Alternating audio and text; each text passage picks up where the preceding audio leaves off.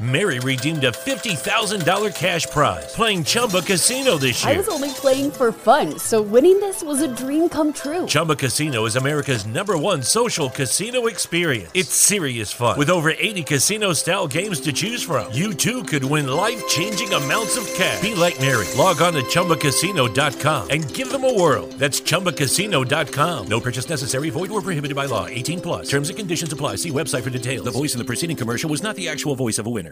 It's never been easier to communicate with people, but it's never been harder to know which platform you're supposed to communicate on. Here's a simpler solution. With call, meet, and message all in one app, RingCentral makes communication easy.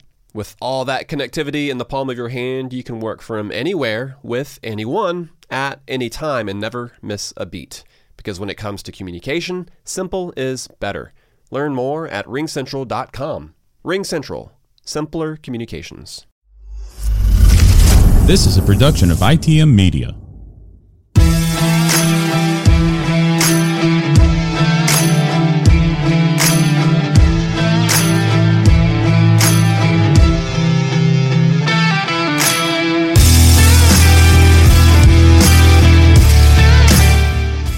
Hey everyone, Matt Beamer here in the Marbles Nation. I am back and we are doing episode 89 here of In the Marbles. So glad that you're with us, whether you're on the Unhinged Sports Network, your regular podcast platform, or on YouTube. More than appreciative of everybody being here supporting the show. Flying solo again this week because Preston is on vacation with his family. He will be back for next week's episode. A lot of exciting stuff coming down the pipe for In the Marbles. We're looking forward to bringing you every second of it. But what an exciting weekend. Hope everybody had a safe and enjoyable weekend. If you tuned into the Unhinged Sports Network Sunday morning for the race day show, we had some issues here. We had some storms coming through Saturday night, I should say, and knocked out power. It was just a colossal mess, so apologize to everybody at the Unhinged Sports Network for expecting that show. We just didn't get it there. It was just a fault of Mother Nature. Sometimes Mother Nature dictates what happens on the racetrack as well as what happens here in the podcast studios here at ITM Media Studios. But we're so glad that you're with us here covering the exciting, dramatic, passionate, dominating weekend, and I know that was a lot of adjectives. That was Charlotte for NASCAR and Indianapolis for the Indianapolis 500. Going to bring you all that stuff and all the race highlights and statistics and a few what you think's coming in here with that. It's going to be a lot of fun, so make sure to stick with us now through the end of the show. A couple of quick housekeeping tips to keep up here with everybody. If you head over to our website, inthemarbles.net, you will see a chat log or little chat bubble there at the lower right-hand side of the web page.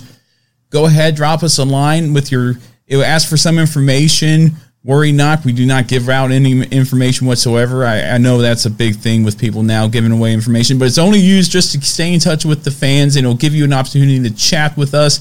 An easier avenue if you don't use Twitter or Facebook out there in the Marbles Nation. But I hope everybody's doing well.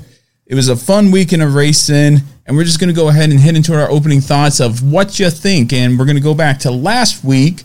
Our Patreon, Matt Camper, agreed with myself and Preston about the Monaco race not being held on Memorial Day weekend, right before the Indianapolis 500 and the Coca-Cola 600, and he agrees that it should be on Memorial Day weekend. Let us know what you think. I keep saying what you think because that's what I spell it with a Y-A.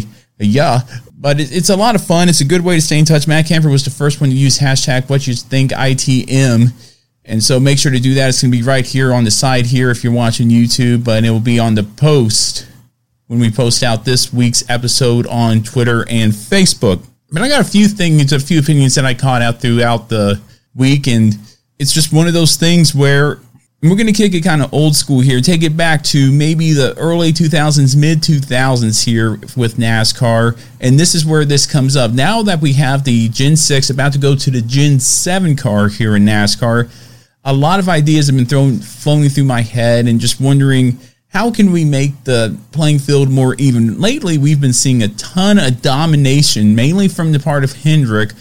We saw it also at Darlington with Joe Gibbs Racing and Martin Truex Jr. We saw it at Dover. We saw it at Atlanta with Hendrick Motorsports. We saw it, and definitely at Charlotte during the Coca-Cola 600 with Kyle Larson.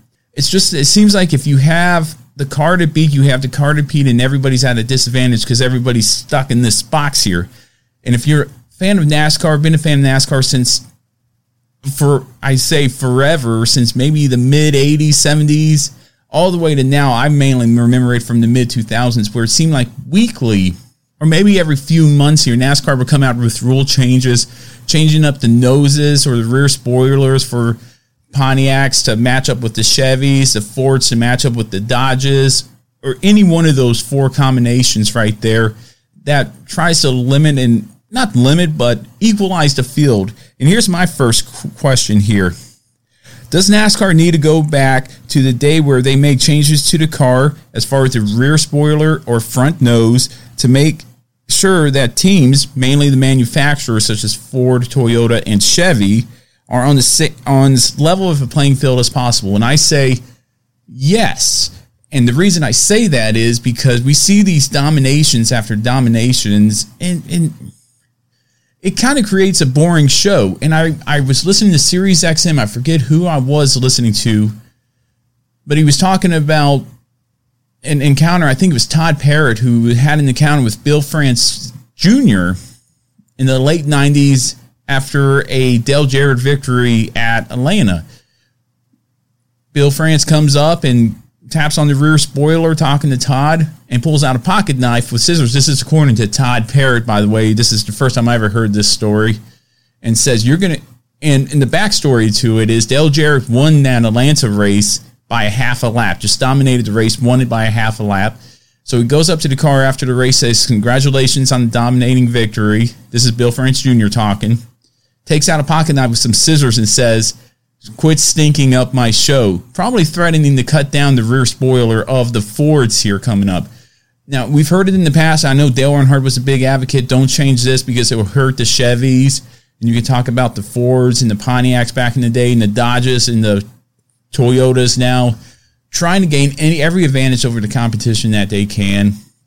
And I think we probably need to go back that. However, it's going to be tough because now it's in such a tight box. There's no such thing as the template game anymore. It is a laser measuring system that NASCAR puts the car in and pretty much ensures that everything's on the same playing field. And if you're not cheating in NASCAR, you're really not going to have a competitive car if you play by the rules. And that's just part of the game, and that's part of the spirit of the game, because NASCAR is the only sport where the ball, the object in play, is regulated to this degree. And of course, NASCAR doesn't want to just say, let's open up the rule books and see what happens throughout the course of the races. And I don't blame them on that, because then you're just going to have people running wild, and it could become a safety issue as the ball rolls down the hill. But I do have to say, I think it's a good idea to give the front end and the rear end wiggle room for specific team manufacturers. The Ford doesn't feel like they have the competitiveness of the Chevy, change the aerodynamics of the Ford. If the Toyota now feels left out because Chevy and Ford are going down this road where they're getting better, will then help out the Toyotas. And it's kind of, it would get to the point, and I remember this, where it seems like the dog is chasing its tail and not being able to catch it, because one week the Fords might run well, then the Chevys will complain, and thus Toyota will complain, but then Chevy and Toyota will do well. Now Ford's left out in the dark, and it's just a never-ending cycle here of twists and turns that could lead NASCAR down the road where they did come up with this concept. Everybody has the same nose, same rear spoiler. But I think it would be beneficial for NASCAR to get back to that. I think it would be a lot of fun seeing how the changes would affect the racing as a whole, because you really can't touch the engines. The engines were set in stone. But I remember, I think it was Charlie a few episodes ago, or Preston himself, saying that they missed the body guys there with the English wheel, molding that body to where it is. I miss that as well, but I think those days are pretty much gone, especially now that everything's going to be stamped out and put together and shipped to the teams. Teams put their logos, their number and sponsors on the car, and everybody's kind of the same in that. It's just going to be one of those cases where we'll have to wait and see with the Gen 7 car. I raced it a few times on iRacing. It's going to be a lot of fun to watch these cars on track. But we'll just have to wait and see. Maybe the quality of racing goes up in the next few years. And this topic I'm bringing up right now will be a moot point at that stage. But we'll have to wait and see. And my second one, again, listening to Sirius XM radio and thinking about this, not during the course of the weekend, but on the drive home after work today. Do you miss a NASCAR race pulling double duty, which means racing the Indianapolis 500 and the Coca-Cola 600 in a day? And do you think it will help both sports? And the short answer to that is yes. And going down a rabbit hole here, I remember seeing Tony Stewart doing it in 2001. Now, I'm just getting into the sport of NASCAR and really racing in general. I knew about the Indianapolis 500, but not much about the Coke 600. Seeing Tony Stewart complete 1,100 miles in a day, he started from the back during the 600, finished third that race, I believe, in the 2001 Coca-Cola 600. It was so interesting to watch because it made me want to watch that transition from IndyCar to stock car. And I watched the Indianapolis 500 that year, as well as the Coca-Cola 600. More interested in the Coke 600 because I just became more of a fan of NASCAR faster than I did IndyCar. But I think it would be good for both sports. I believe the last person to do it was about 4 or 5 years ago, and that was Kurt Busch, won Rookie of the Race there in the Indianapolis 500 and then raced 600 miles. I think it would be good for the sport. I think it would be good for not just NASCAR, but IndyCar as well. Provide more coverage for NASCAR fans to go over to IndyCar and watch their driver potentially, or just any stock car driver going in there racing it. And again, on the flip side, if anybody wants to come from IndyCar and race NASCAR, the 600 miles, my first thought would be Connor Daly, who led the most laps in Indianapolis this past weekend for the 500, coming over and racing the 600. And I think that would be great because then that would draw a lot of IndyCar fans. And I hate to say, and this is probably a topic for another episode, and it definitely is, I think, I could see it one day where NASCAR and Indy join forces and become one organization, kind of like baseball, where you have the American League and National League, just have the IndyCar open wheel division and stock car division. I think we'll go down that rabbit hole later on in the future here, but that is what you think. And remember, use hashtag what you think ITN Media. Easy to use. It'll let you know it will let me know and Preston know what you guys think about the topics, and bring up topics of your own. We'll read them on the show and give Preston and I will give our opinions of that once we get to it. But that was all I have for that segment. And now we're just going to get into the crazy weekend that was the Indianapolis 500 and the Coca-Cola 600. Folks, going to take a quick break from the show here and remind everyone out there about In the Marbles online store at Teespring. There you can find all your In the Marbles gear, such as t-shirts, hoodies, mugs, iPhone cases, cell phone cases, and so much more. Show everyone, whether you're at the NASCAR track or local short tracks, that you are a fan and avid listener of In the Marbles. All purchases will help In the Marbles bring you more content in the future. If you head over to inthemarbles.net under the merch tab, you'll find the link to Teespring. Or if you go to teespring.com/stores/In the Marbles, you can find it there as well. And from now till the end of June, if you use discount code TROPHY, earn 20% off your entire order. Again, that's discount code TROPHY, 20% off your entire order. Go over to teespring.com/stores/In the Marbles and check it out.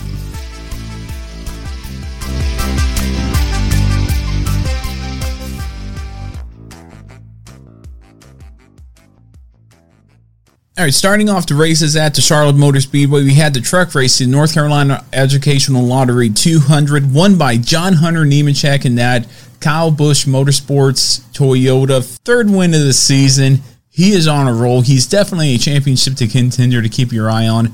Kyle Busch Motorsports does a great job, no matter whether they're in the Xfinity or Truck Series. They have the equipment to beat. They have the backing from Toyota, and they have a really good driven team owner in Kyle Busch. Expect that team to make it to the Final Four there at Phoenix and possibly even come out with a win. John Hunter Nemechek, if he's not on your radar in the Truck Series as far as champions, he needs to be. He needs to be there back at Daytona because he is a force to be reckoned with. Noticeable finishers of the race: Ty Majeski starting 31st and finishing 7th. Great run for him. And excuse me if I butchered the name, Carson Heckevare. Again, I'm sorry if I butchered the name. Started 9th, finishing 2nd. Very good. I've never even heard of him. And again, if I butchered the name, I am so sorry about that. But starting 9th, finishing 2nd. But the highlight of the race for, I think, everybody there at the track and watching on TV was just this crash involving Johnny Sauter, Drew Dollar, and Terry Hutchins right there at the entrance to the Tri-Oval. Very scary collision right there for Johnny Sauter. And this is the perk to watch the races live. This is why you want to watch the races live as often as you can, whether it's Formula One, Indy, NASCAR, IMSA, whatever racing series you're interested in, watch it live, because then you get to see that initial reaction to the event. In this case, the scare reaction involving mainly Johnny Sauter, who had the right side of his truck just all torn up after that collision with Hutchins and Drew Dollar hitting him, kind of sandwiching him in between those two trucks. But man, what a scary crash. And you watch it live and your breath is taken away by the violence of that impact. And I think what scared everybody during that time was the protocol is for NASCAR, if you're new to NASCAR or new to auto racing, a driver will do something in order to signal to the safety crews that he's okay, in order for them to either expedite their transition to the vehicle or to say, okay, he's okay. According to this procedure, we can move hastily to ensure that he's okay, but we don't have to rush to the accident scene per se. And that signal in NASCAR is putting down the window net. And Johnny Sauter, and I'm sure everybody was looking because the camera's focused right on the rear of his vehicle, saw that there was really little to no movement in there that we saw, and the window net didn't come down until maybe 30, 45 seconds after. I dare say he might have had the wind knocked out of him. I don't know. I didn't hear anything from him after the accident. He was very frustrated in that, and I can't blame him. He had a good, solid truck and opportunity for a good top 10, maybe a top 5 finish when it was all said and done for the Educational Lottery 200. Very frustrated, but glad to see he's okay. And again, I go back to, you want to watch these races live to see that take your breath away moment. You know, when I was there for the 2020 Daytona 500, when Ryan Newman flipped in front of us and was airborne after getting hit by Corey LaJoie, that was a take your breath away moment that everybody in the stands collectively experience, and those watching at home can't get the full feel of it. You need to be at the track for that, because I know if I would have seen that Johnny Sauter crash at the track, my reaction would have been a lot more hair-raising than it was watching it at home. Fortunately, Johnny Sauter was okay. Very glad to see that. But I give the overall rating for the truck race an 8. It was a good, solid race all around. It wasn't dominated by one person. John Hunter Nemechek ran a fantastic race, did exactly what he needed to do for all 3 stages of that race. I feel bad for Sheldon Creed getting caught up in an accident. He was doing very well up to the point of that accident late in stage 3. But it was a very fun race to watch. The Truck Series hardly ever disappoints, and this was one of them. Again, overall rating of an 8. Let us know what you rated the race by following In the Marbles on all social media platforms. Let us know how you rated the race, and we'll compare notes for the following week's episode. Xfinity race, 300 miles from the Charlotte Motor Speedway. This name keeps popping up, whether it's in the ARCA series or the Xfinity series. Ty Gibbs, leading 20 laps. He didn't really dominate. Really, the dominator of the race was Daniel Hemrick. Again, bad luck strikes Joe Gibbs Racing in the Xfinity Series and Daniel Hemrick. Daniel is such an amazing talent, and I think Daniel is to this point now beating himself. He's putting himself in positions to get caught up in accidents, taking himself out of contentions. In order to win races, you have to first finish races. That's a famous quote from the movie Days of Thunder. I believe Randy Quaid was the one that said that. But you need to finish races. Daniel Hemrick is not finishing where he needs to, nor keeping the fenders on the car in order for him to even have a chance to win, dominating that race up to the point of the accident, which really handed the win over to Ty Gibbs. Ty Gibbs is the future, ladies and gentlemen. Like it or not. And the fact that he's the grandson of Joe Gibbs ensures that he has a good equipment and a pipeline from the ARCA series full-time to the trucks. I would say he even skips the trucks. He's proven himself now twice in the Xfinity series. Up to the Xfinity series, maybe wins a championship or two from there.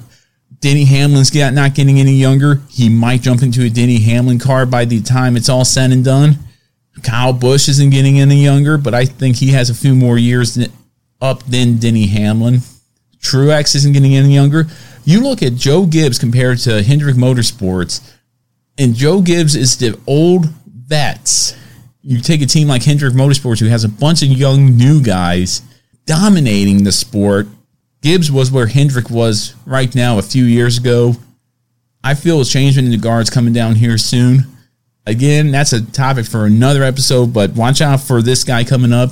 I predicted it here on the show. He's going to win a few championships within 5 years, maybe even a Cup Series champion. I wouldn't be surprised whatsoever if he wins it here in the next 5 years.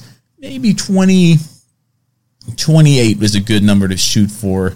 No later than that, but maybe sooner than that, maybe 2026.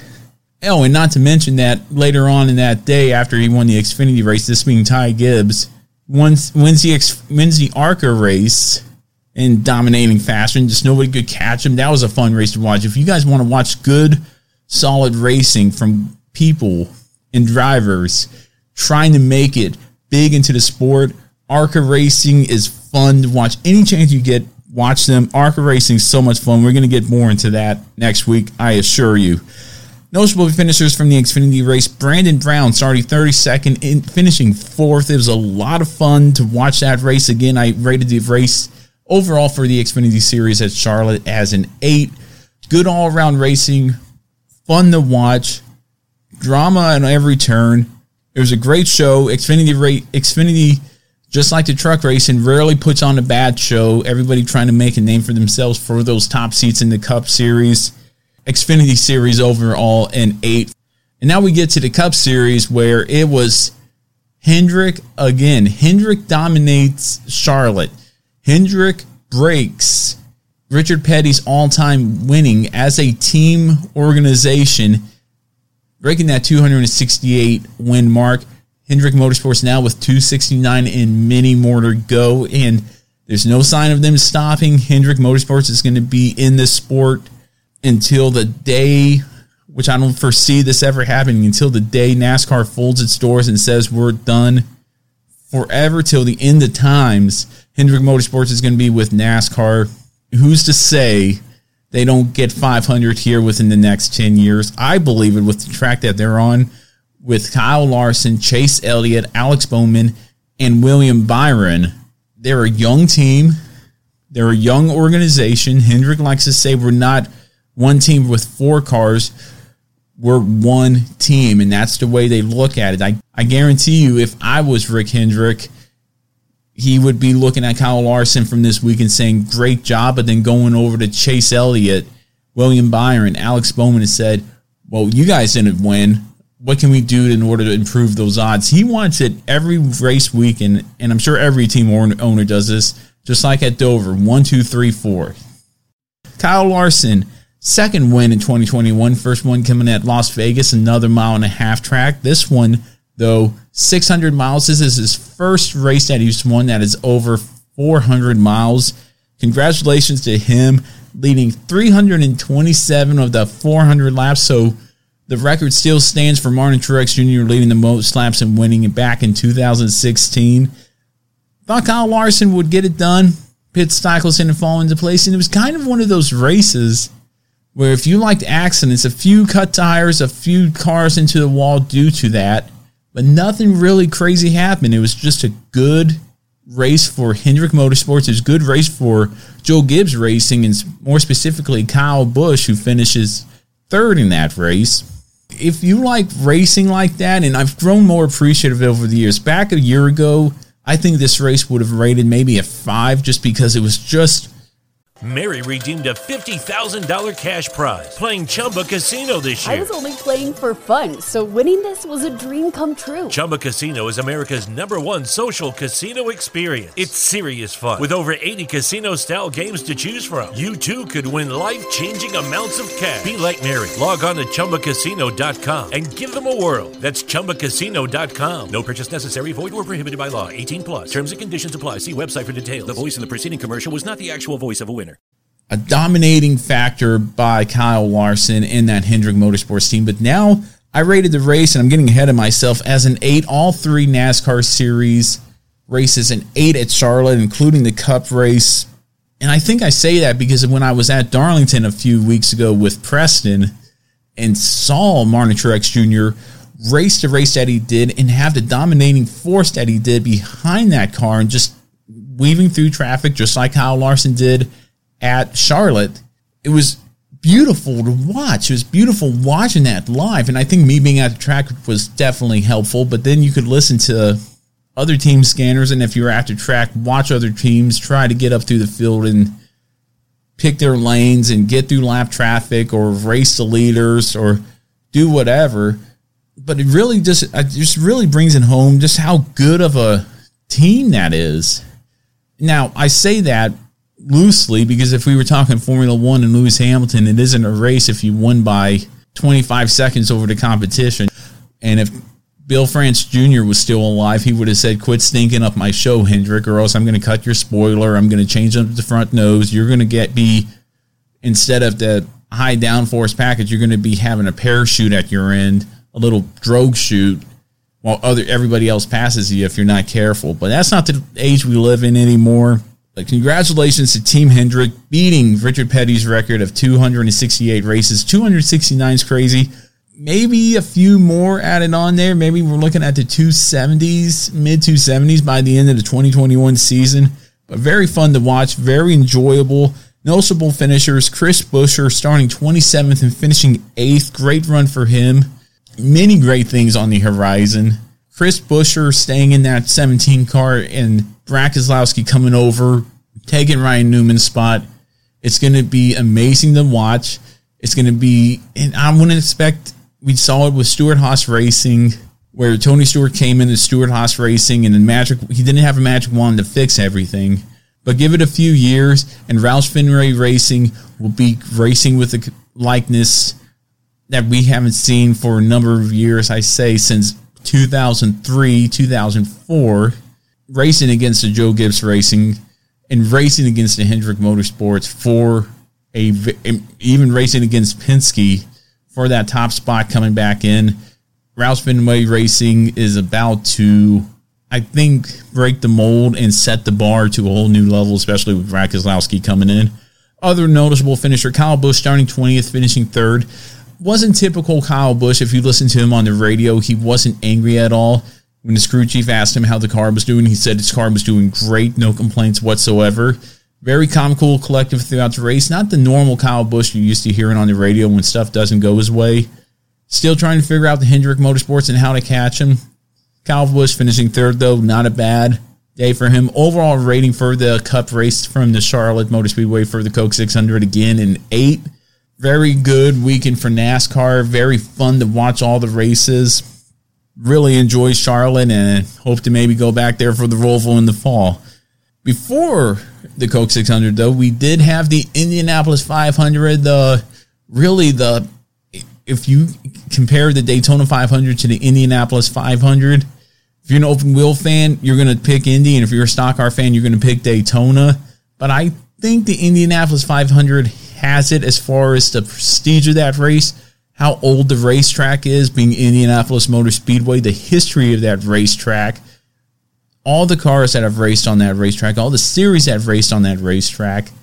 You really can't beat it. Daytona can't beat it. Talladega can't beat it. Charlotte, Darlington, Martinsville, nobody can come near the prestige that is the Indianapolis Motor Speedway. And we saw it this weekend with Helio Castroneves winning his 4th Indianapolis 500, joining the likes of AJ Foyt, Al Unser, Rick Mears as the only drivers to win that prestigious race 4 times. That's a great company to keep right there. And I enjoyed the passion of Castroneves after he won that race, taking his time, stopping on the front stretch, getting out, climbing the fence, hugging everybody. It was, first of all, it was great to see all the fans back in the stands, and the place was packed. That was amazing compared to last year where you could shoot cannons in there and nobody gets hit. It was great seeing the sense of normalcy come back after what we experienced last year, not just as Americans, but as a whole, the whole world experience. It's great to see fans back applauding Castroneves' win.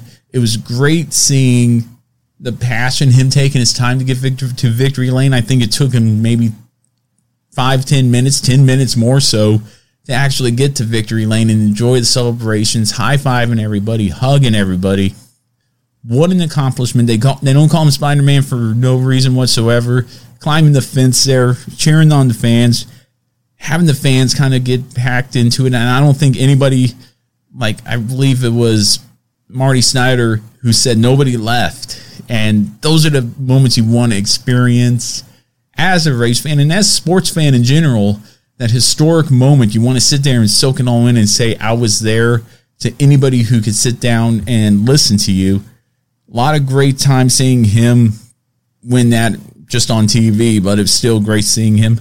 Marblehead, Connor Daly led the most laps at 40. And while I was watching, my uncle texted me, he said, you're going to have him on if he wins it? I most certainly would have, but Connor Daly dodged a bullet. And it was Graham Rahal coming out of the pits. And I'm sure if you guys didn't watch the race, go back and YouTube it. The left rear tire came off after a malfunction or a mess up there in the pits. Scary looking accident. Thank God for the halo system and the windscreen that IndyCar implemented after the death of Justin Wilson. Though it hit the nose 3 inches up, that tire would have made contact with the windshield, and Connor Daly would have been spared. If not, I'm sure Connor Daly would have been more scared. That was a scary looking accident. The wheel shouldn't have come off in the first place. That was an unsafe release, or at least it would have been in Formula One. I have to look up the IndyCar rule book to see exactly what came about that as far as rules. I'm glad that everybody was okay from that. I didn't read any reports of that tire hitting anybody. And if I was a fan camping in the infield and that tire came in my campground, well, it looks like I got a free souvenir from the Indianapolis 500, one that with a great backstory behind it. Glad to see Connor Daly rebound there. Noticeable finishers, Simon Pagenaud starting 26th, finishing 3rd. And Alex Poulot, who won earlier this year, started 6th, finishing 2nd. I thought he might be able to catch Julio and pass him. However, the crafty veterans schooled the new guy. But I have a feeling Poulot will definitely get his name and face inscribed on that Indianapolis 500 trophy here in the future. Overall, for the IndyCar race, I rated it a 9. And the reason I did that is, for one, I like the IndyCars racing on ovals more so than I do on road courses. And if you go back and listen to our interview with Connor Daly here at the start of the year, you'll hear us talk about that, and the idea that Connor had with bringing more oval tracks into the sport might help the American fans, or fans like me who are kind of on the fence about the sport, go over there and watch it, because they need highs on that sport, except for the Indianapolis 500, where the name of the race itself is so prestigious that it sells tickets without even trying. But you're going to hear about that here in the next little bit. I'll tell you about that. But again, overall race rating for the Indianapolis 500 and 9, and that will be your race of the weekend. It was so much fun to watch. It's such a great race. Can't beat really Indy cars at Indy. I don't care if it is NASCAR at Charlotte, unless I was at the track at NASCAR at the Charlotte Motor Speedway. Not really going to beat the Indianapolis 500. It's definitely on my bucket list of events to go to after the Formula One Grand Prix in Miami, I think. Upcoming races for this weekend: the Azerbaijan Grand Prix, June 6th at 8 a.m. Eastern Standard Time on ESPN. Going to be turning, by the way, going to be turning left and right a lot this weekend. A lot of road courses coming up for NASCAR and Formula One, obviously. So that's where the Formula One races, the in Baku. And for the Cup Series, going to be at Sonoma for the Toyota Save Mart 350, June 6th at 4 p.m. Eastern Standard Time. First race back at California since the pandemic started last year. Last time they went to California and ran there, Alex Bowman won. That was at Auto Club Speedway. This has been a couple years since we've seen Sonoma. Always a fun race to watch, being that it is wine country up there in the northern part of California. Very beautiful spot. I'd like to make it there one day. Xfinity Series, the B&L Transport 170 at Mid-Ohio, June 5th at 1 p.m. Eastern Standard Time on FS1. By the way, I don't know if I mentioned it, Cup race is on FS1 as well. No truck race or IndyCar race this weekend. My expectations for the race here, hopefully the Formula One race is not a race where Lewis Hamilton dominates. Hopefully it's a fun race like we saw at Monaco a few weeks ago, where it was a different winner, different podium setup. Hopefully, and that's the key word there, hopefully Mercedes and the teams have found the chink in Mercedes armor. There are a couple of long straightaways there at Azerbaijan. Again, if I butcher it, I am so sorry. We get to see a good race, a memorable race there. Looking forward to that one. As far as the Cup Series, look for the road course specialist to come up there. Chase Elliott's got to be on the top of everybody's list to win that one, continuing the Hendrick domination in his domination at road course races. Martin Truex Jr. is not one to count out. Don't be surprised to see an AJ Allmendinger up there racing in the Cup Series for Calling Racing, and maybe a dark horse there at the Toyota Save Mart 350. Maybe a Kyle Busch. He's known to be a road course racer as well. Again, tune into our race day show at 12 a.m. exclusively on the Unhinged Sports Network for all you need to know about the Toyota Save Mart 350 at Sonoma. Xfinity race, expect the same racers to be up there as you see them all the time. Maybe if I had to pick a winner right there, since we don't do a race day show for the Xfinity Series, hopefully Kyle Busch, and I don't think Kyle Busch will be flying cross country, but I want to put it past him, will be entering in that race. But look for a Noah Gragson. Maybe a Noah Gragson comes out of his slump and wins it, but I'd love to see Daniel Hemrick win at the road course at Mid-Ohio as well. Tune in for all those, and join us next week for our wrap-up of those races and reviews of those races. Should be a lot of fun. But now we're going to do something here that we haven't done in a while, and that is a movie review.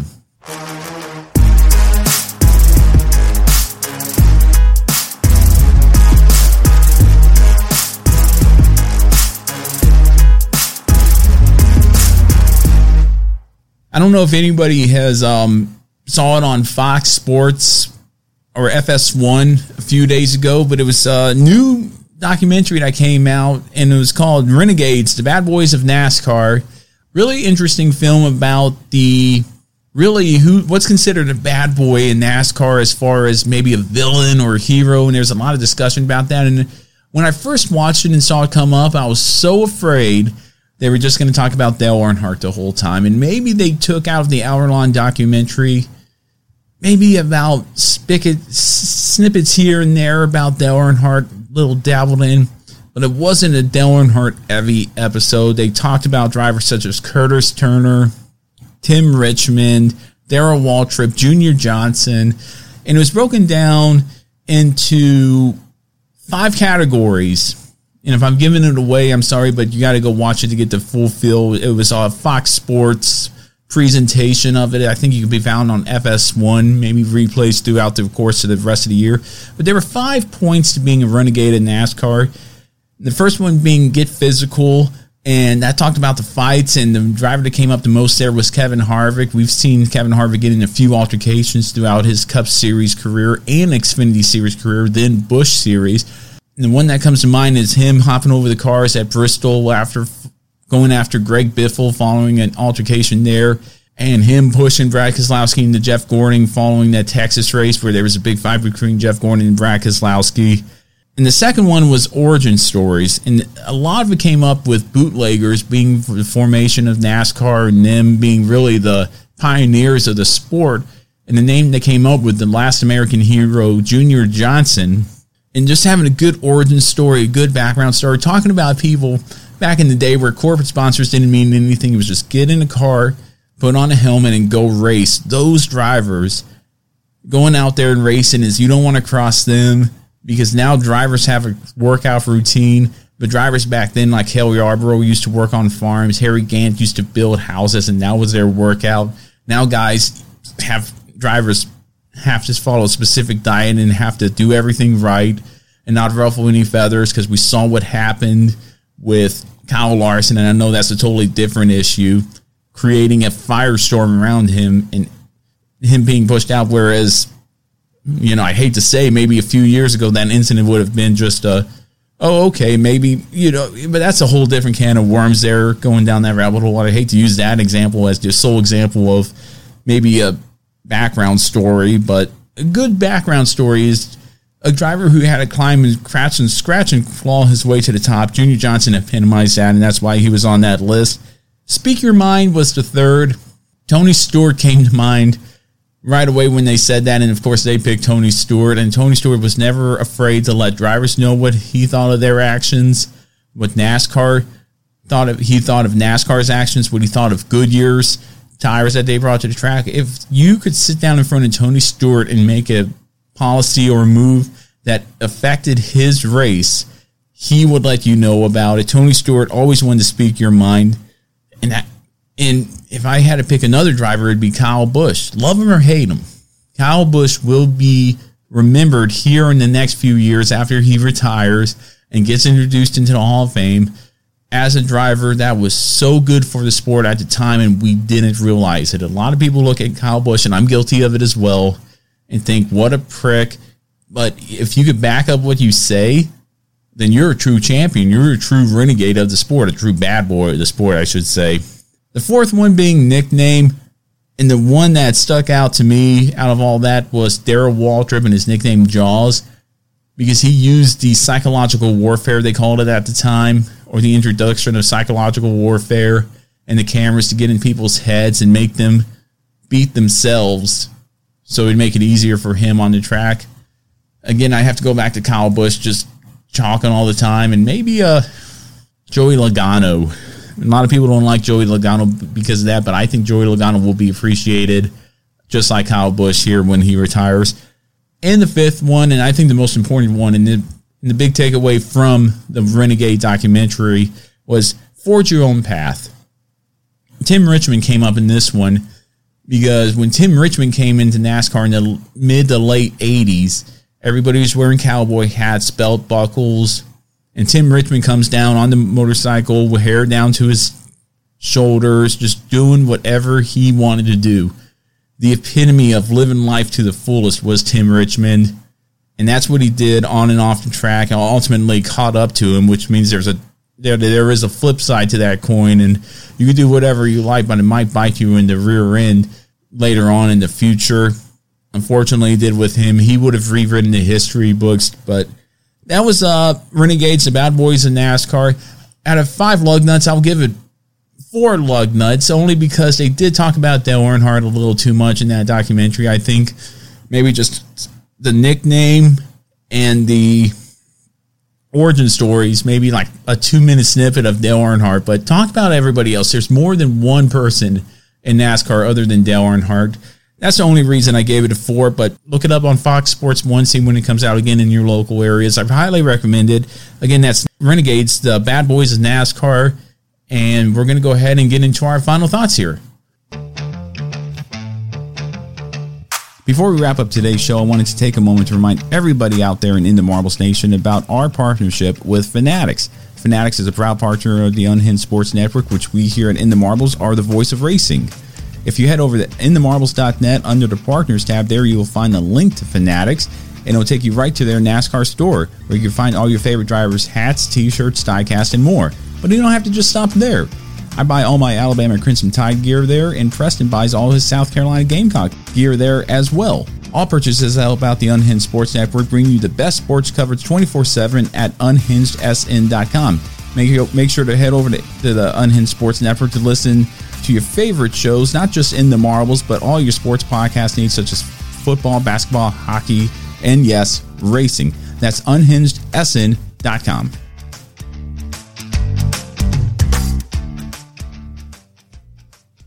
White flag, white flag, white flag. 1 lap to go. 1 lap right here.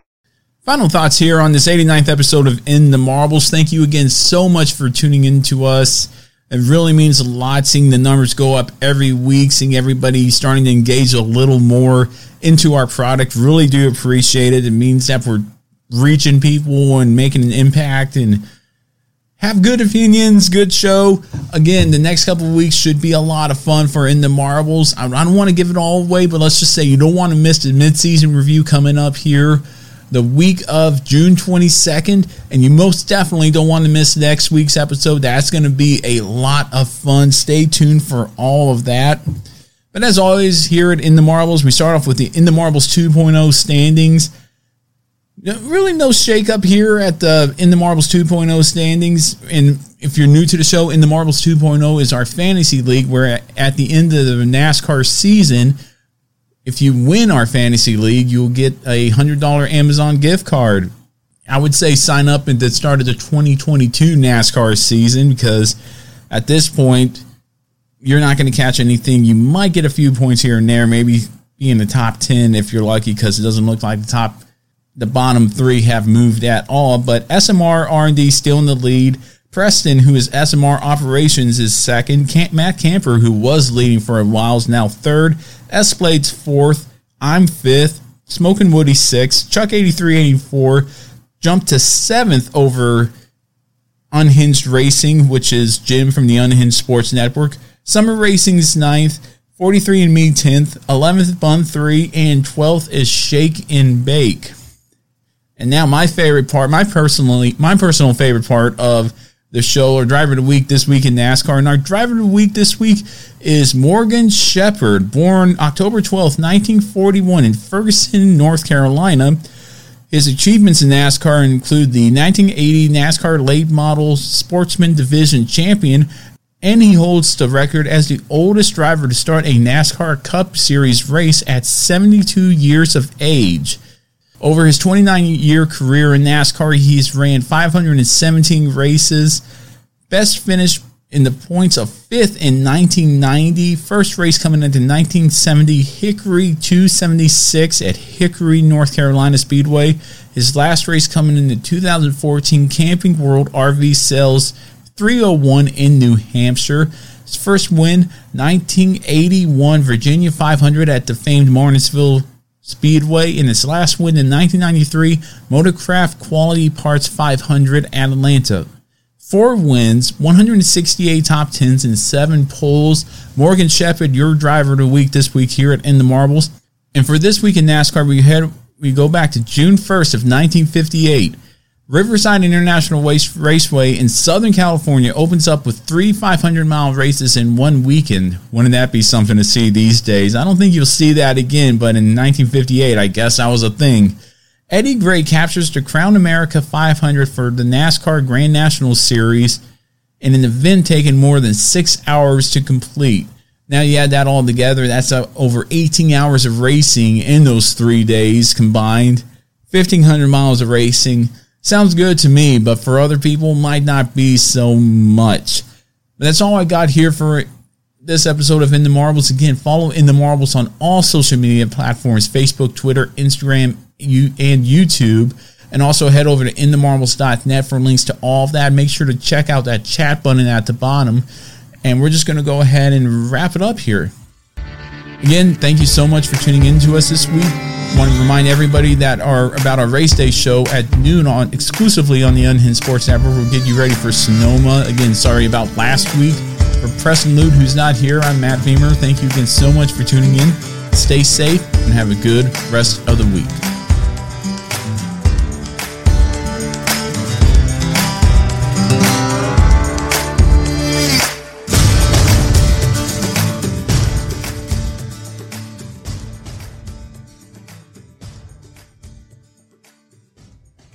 Mary redeemed a $50,000 cash prize playing Chumba Casino this year. I was only playing for fun, so winning this was a dream come true. Chumba Casino is America's #1 social casino experience. It's serious fun. With over 80 casino-style games to choose from, you too could win life-changing amounts of cash. Be like Mary. Log on to ChumbaCasino.com and give them a whirl. That's ChumbaCasino.com. No purchase necessary. Void where prohibited by law. 18+. Terms and conditions apply. See website for details. The voice in the preceding commercial was not the actual voice of a winner.